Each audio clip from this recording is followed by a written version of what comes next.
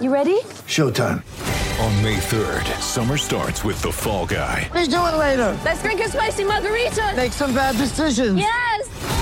Audiences are falling in love with the most entertaining film of the year. Fall Guy. Fall Guy? Fall guy. That's what the poster said. See Ryan Gosling and Emily Blunt in the movie critics say exists to make you happy. Trying to make it out? Nope. Because I don't either. It's not what I'm into right now. What are you into? Talking. Yeah. The Fall Guy. Only in theaters May 3rd. Rated PG-13. Hey everybody, welcome back to Letterman Row. I am Austin Ward, joined as always by Jeremy Birmingham and Spencer Holbrook. This is the Practice Report brought to you by Byers Auto, and it was running back day in the Woody Hayes Athletic Center on Tuesday. A lot of ground to cover in one of the most fascinating position battles that the Buckeyes have. Tony Alford and a collection of, I believe, 5 running backs, all of them except Steele Chambers, talking to the media, and we learned a lot about them, how this competition is going to work, how the transition to college is going for TreVeyon Henderson and Evan Pryor. So there was a lot to process from a lengthy media session. Great to have one there with Tony Alford and those Tote Nation guys. Berm, what was your number one takeaway from what we heard Tuesday morning? I think the fascinating thing is that this is one of, as you said, one of the more interesting position battles, but it really probably shouldn't be. But it speaks to the difference of how talented young guys like Trey Henderson and Evan Pryor are, that they're even going to be putting themselves in this conversation, because it's my belief that by the time we get to Big Ten play next fall, that it's very likely TreVeyon Henderson is the number one guy in that room. So I think it's just fascinating to see how these guys get matured from now to then, and how much help they're getting from Master Teague, Marcus Crowley, et cetera. Spencer. I thought it was really interesting, the 2 freshmen talking about the different dynamic of one wants to be hit, one doesn't want to be hit. And I think that just tells a little bit about their styles. I think the more we get to know those guys, the more we're gonna like them, and the more we watch them play, the more we're probably gonna fall in love with the way they run the ball. I think those 2 guys are just make this room complete. I think it adds a different dynamic that we didn't have to cover in the past in this room, and I think it's gonna be really exciting just to watch this whole thing play out. It was funny to watch Berm put that together in real time, where Trey said, let me get, what did he say? I need one good hit and I'll wake up, because he didn't obviously play football last year. Neither did Evan Pryor, but he said, no, I plan on scoring touchdowns. Doesn't want to get hit at all. Definitely a contrast in styles. Won't probably be that easy for Evan Pryor. So I think Trey's probably got the more realistic approach there. Yeah, but I think it's also insightful into the way that they may be used. And I think that Ohio State has sort of avoided that Curtis Samuel type running back in the last few years. I mean, they did a little bit with Paris Campbell, but as the offense evolves and the quarterback play is less reliant on the deep shots, and the quarterback that's, the game-changing type quarterback from day one, like Justin Fields or Dwayne Haskins, I think you might actually see Evan Pryor work himself into that jet sweep type role, where he's actually used a little bit more on the edges. And I think it's telling, maybe I'm reading too much into it, but I think that's actually telling as to how the Buckeyes think that they can use Evan Pryor and Trey Henderson on the field at the same time throughout the next couple of years. Well, and for Evan Pryor right now, that would be the fastest way to playing time, because as we're talking about here, with 5 or 6 guys vying for that starting job, or to be in that top 2 rotation, if that's how it works out for Tony Alford, you need to carve a role that can be clearly defined in the mind of the coaching staff, and in a game plan every week, because of what you have in these veterans. So you have Master Teague with plenty of experience in Big Ten and some big games, touchdowns in the national title game off the bench. He's got the benefit now of being fully healthy, not coming off an Achilles.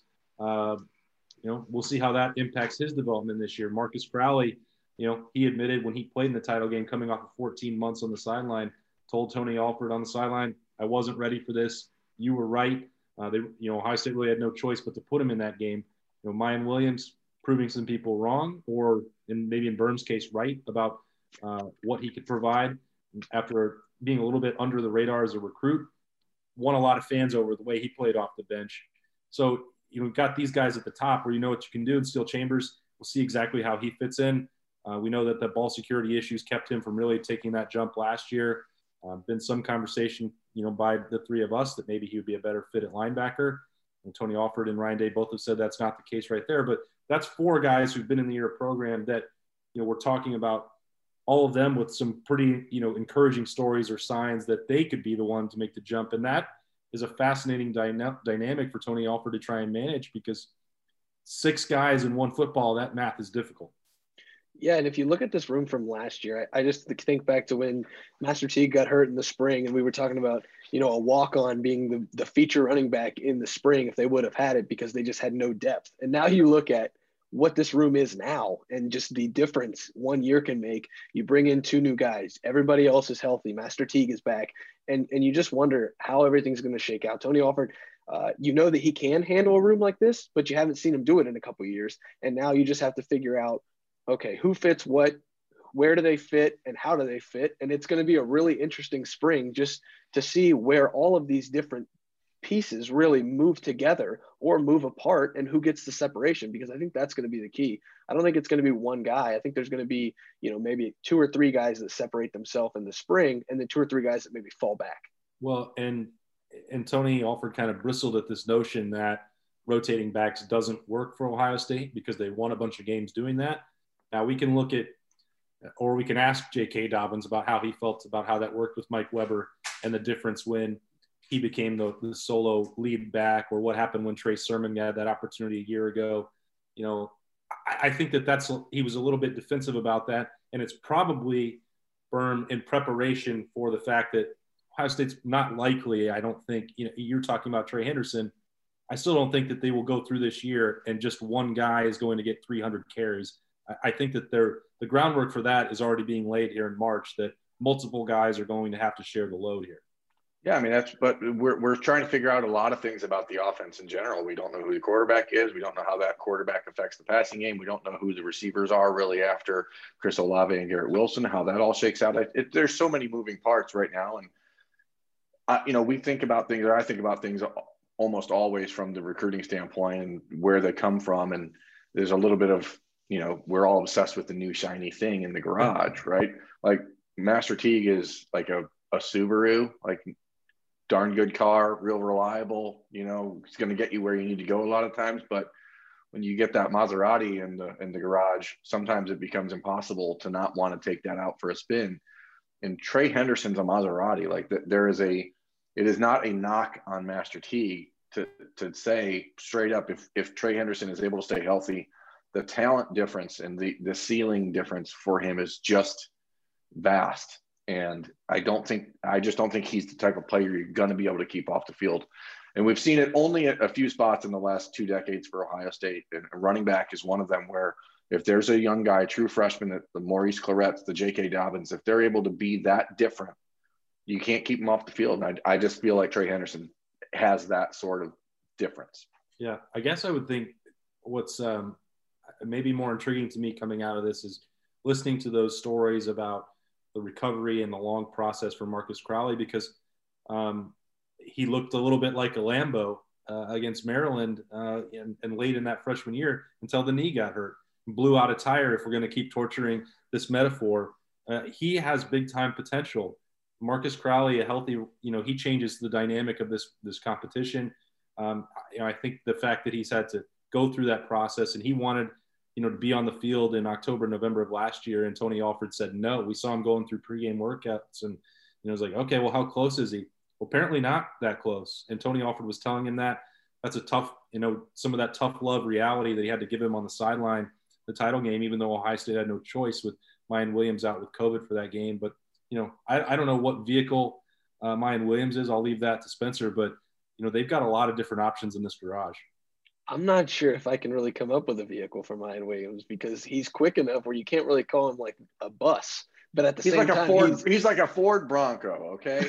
He's like those are pretty high on the road, Berm. Yeah, but he's the new model Ford Bronco. He looks a little bit like the old school one, but there's a different engine under there. And I wish Mayan would have been asked today a little bit more about the chip that's on his shoulder that carries him through. Maybe we wouldn't have gotten like a real dynamic like response. Who knows? Maybe, you internalize that, but that's a kid who no one in the country thought was good enough to play at Ohio State and thought that he was just sort of a throw-in at the end of the 2020 recruiting cycle. And he's a really good running back. He just doesn't look like what you think an Ohio State running back is going to always look like, but that kid can play football. And I know that carried him last summer and into the early part of the fall, where he was just waiting to show someone, if you try to hit me, I am going to deliver the real pain in that equation. So I think that, it's just one of those things where you have to find a way to find balance. And it's illogical to think that all 6 of these guys will be on the roster next spring. It's interesting to me when you look at a guy like Miyan, because when you see him on the field in pregame, you think he's probably just a third down back. And then you see him in the game and he hits the hole with a quick burst. And all of a sudden you're like, what is this guy? Oh, Liberty. Warden, you're working remotely. Sometimes you have some adversity that you have to battle through. Yeah, but back to the point, like Miyan just kind of surprises you when he hits a hole and he has that burst of quickness. And it really just, like I said, it just throws you off. And you're like, well, this is a guy who can make an impact on this team and can probably help them have a championship ceiling. I think Miyan Williams is going to be the guy to beat in the fall. We've been surprised. We've been thrown off. That's probably a good jumping off point for the running back version. Hey, we never know how the practice report brought to you by Byers Auto is going to go off the rails, but we know eventually it will. Today, that's Liberty. Hopefully at some point we're just going to be back at the Woody doing this in person. We can actually have more control over it. And hey, if we had a limitless supply of time, we would just reshoot this whole 10 minutes, but we're not going to do that here because we just roll with the punches. If you're looking for a car, choose Byers Auto. That's Jeremy Birmingham and Spencer Holbrook. I'm Austin Ward. This has been the Practice Report talking about Ohio State football. We do that all year, 365 days, looking at those Buckeyes at lettermanrow.com. You can find us right there.